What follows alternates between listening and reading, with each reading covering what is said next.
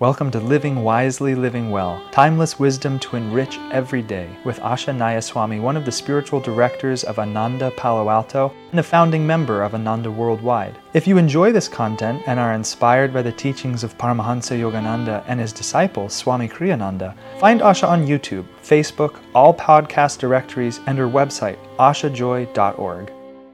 Living Wisely, Living Well, February 20th. Encourage others in their efforts to improve themselves, but remember, they don't owe it to you to be better than they are. That debt is one they owe only to themselves. Whoa, this is a very, very interesting and incredible repercussions of this. How often when somebody does something that we don't like, we feel somehow they have done something to us. And well, let me just phrase it like this. Multitudes of relationships have been destroyed with that simple thought. That you're supposed to be different than you are. And if you really loved me, you would do this. This very, very, very dangerous thoughts. And when a person doesn't live up to what you have told them they need to live up to, then they have betrayed you. Betrayed my trust. I trusted you. I trusted you to be somebody other than you actually are, and now you've proven to be who you actually are, and I feel betrayed by that. And I'm not exaggerating this. I've seen it countless times. It happens tremendously in romantic relationships, especially these days, and I'll just say it very frankly, where sexuality enters the picture right away. Just bingo, we've got that. So now we're exchanging a lot of sexual energy, which gives the impression of intimacy and commitment with people that we barely know. And then time passes, the character is revealed, and one or the other feels somehow that some kind of a promise has been made. But what's really happened is you've just found out who you're with. And I've had people come to me and they're just like, 6 months into it, a year into it, and they're acting as if this person promised me something, but he didn't promise you anything, or she didn't promise you anything. She just exists. And now enough time has happened and enough circumstances have happened, and the intimacy, which is true, of sexual connection has become part of your life. The revelation of that is not the same. It can still be vibrant, but it's not the same revelation. And the rest of the character is beginning to come forward. And people will say to me, I feel betrayed. No, actually, you aren't betrayed. You've just become acquainted. I'm not even passing judgment. I am just observing the scene. I don't have opinions about what people should do. People need to live their lives. But we have to also be sensible. And also, we have to be very careful about what we promise people, in the name of loving them or in the name of not wanting to disappoint them. This also happens between parents and children a great deal. It happens between life partners. It happens between parents and children. The parents set up an expectation of the child, and the child either doesn't want to or isn't able to meet it. And then there's this great sense of shame and guilt and then betrayal. And it happens also in mentor and student relationships, where, why are you not respecting what I tell you? Swami Kriyananda was extremely exact, both in the way he behaved and in the way he trained those of us who were in positions of influence in regard to other people. He said, people don't owe it to you to take your advice. Swamiji said, I never think that people should take my advice. He said, in fact, I feel honored if they take my advice. I feel honored. It's a privilege to serve, is what he means. I feel honored by God if I've been able to be of help to someone. I don't feel that they have disrespected me if they didn't take my advice. They would take the advice if it seemed helpful to them. They would take the advice if they were capable of taking the advice. And as a consequence of that attitude, also, Swamiji was very, very, very careful in what he said. He was very careful to not demand, but only to respond when he saw that the inclination was already there. I had friends of mine, or it was I who had an experience with him where he was asking something of me that was very valid, but as it turned out, I really couldn't do it. I just wasn't able. He was suggesting that I rise to a certain challenge, and I couldn't. And I said to him, "Sir, I need to be sincere with you. I understand why you asked that of me, but I'm really not able to do it." Swami just sort of laughed, actually. He said, "Well, so much for theory."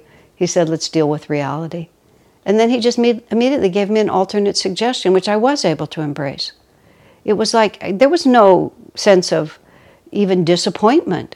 It was just, okay, that's what we're working with. Now let's see what else I can do to be helpful. And it was, I did respect his advice sufficiently that I didn't want to be hypocritical with him, but I couldn't do it. I remember in another context, I was urging a certain kind of behavior on someone because I myself have had to learn this very slowly. And I was urging someone close to me to do something that I thought they needed to do. And I really do not know how Swami got involved in it, but somehow or another he heard about it. And I said, "Well, sir, don't you think it would be good for that person if they did follow the advice that I'm giving?" Swami said, "Oh, yes, of course." He said, "But they have to come to it on their own." Oh, yeah. Just because I think it's a good idea, just because I think it's a priority, it doesn't mean that it resonates with that person at all. And that was Swamiji's genius, is that he knew what would resonate with you. And there's always a way forward. Wherever you're standing, there's always a way to go toward your ultimate goal. But there's many ways to go toward your ultimate goal, and you need to find that which is accessible and is a priority and makes sense to the person in front of you. And the other part of it is too, they don't owe it to you to be better than they are. And also, you can't ask people, it's not fair to ask people for a commitment that they themselves are not able to keep. And when in the incident that I described with Swami between theory and reality, he was testing me. He was sort of, can you rise to this? And it was very helpful to me that he put that in front of me. And it was very instructive to me when I had to honestly accept that I couldn't do it. You know, sometimes Swamiji was very subtle. Sometimes, well, I'll give you an example that was actually very interesting. Sometimes he would ask something of you because he needed you to become more authentic about who you were, which is partly what he was asking me. But there was this one situation where this woman had the idea in her mind that I'm a spiritual person, therefore I should be a nun. But in fact, she was in love with this man. And she just couldn't bring herself to admit that she was in love with this man. She kept talking about entering the convent. So Swami said, "You should enter the convent." Okay? Because when he actually said, "You should enter the convent," she said, no, just like that. But until it was really came to a real loggerheads, she couldn't bring herself to really say what she really, really felt. She just was floating in a sea of confusion like this. And I wouldn't have had the nerve to take that risk, honestly. But Swamiji knew what he was doing. And on other occasions, actually, he did the same with me. When I was struggling to write, when I was at my first round of trying to write the book called Light Bearer, which I published in 2019, this was back in about 2003. And I was trying to write that book.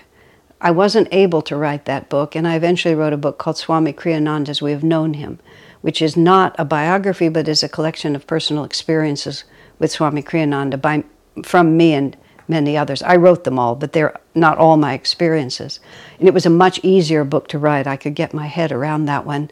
This one took me another 10 years before I was able to really get to it.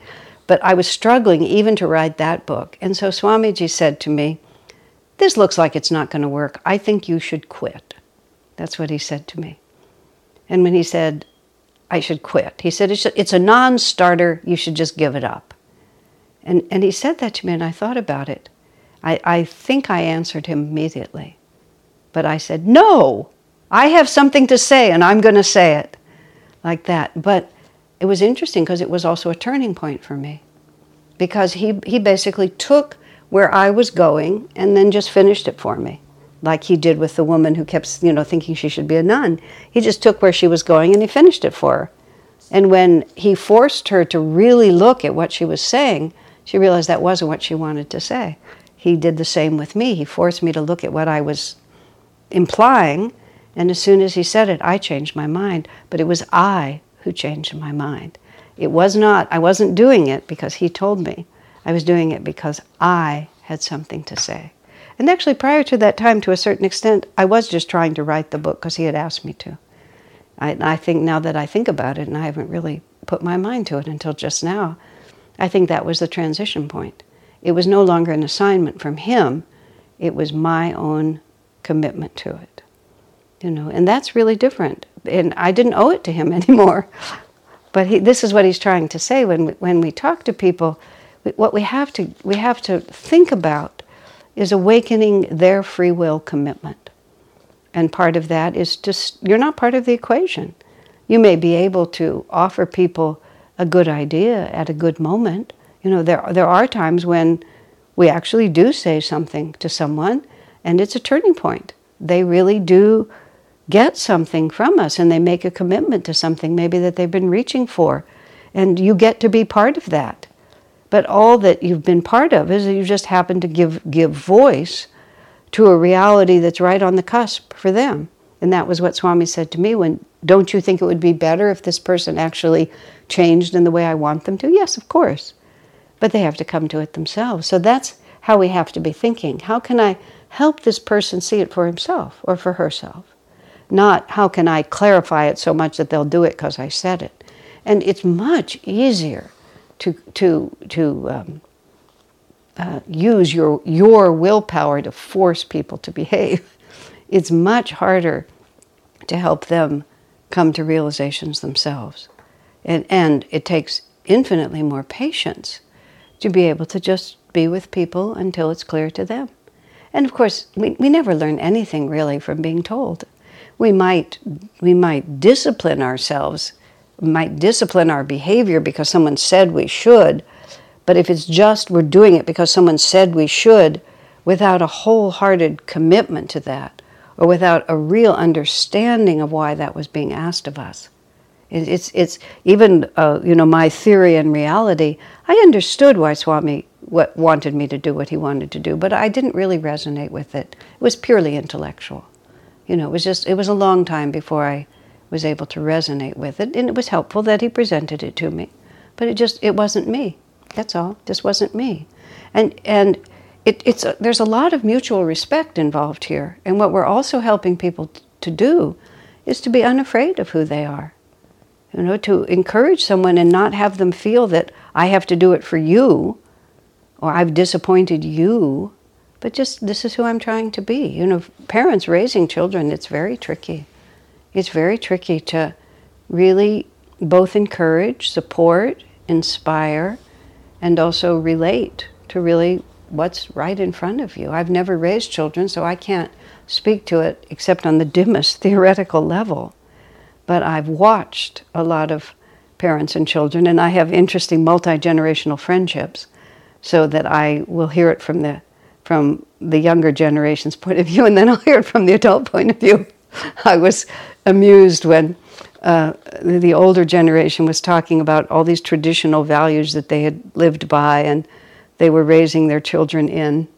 And then the same person talked about the fact that she was an executive and she was mentoring a generation that was just about the same as her children, that was just a little bit older. She was talking to me about the values of the generation she was mentoring and how different those values were from herself.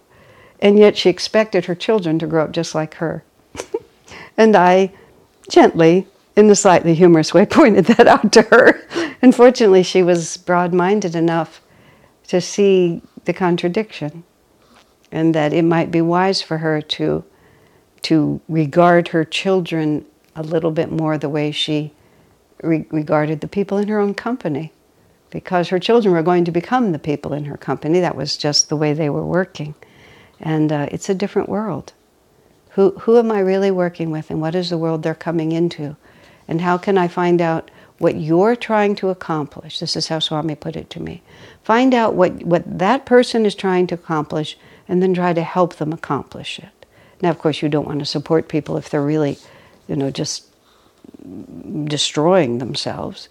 But even still, even somebody who's destroying himself, what is he really trying to accomplish? And how can I help him find the best way to accomplish it? Just that very simple question. Who are you, and what are you trying to do? And how can I help you be the highest octave of where you're trying to go? It just completely changes the relationship, which also gives you much more influence than when it's always being imposed from outside. So, Swami says, encourage others in their efforts to improve themselves, but remember, they don't owe it to you to be better than they are. That debt is one that they owe only to themselves. God bless you, my friends. Our work is made possible by inspired listeners, so if you feel to support Asha, you can make a one-time donation, or for unique members-only content, subscribe through Patreon. Blessings and thank you.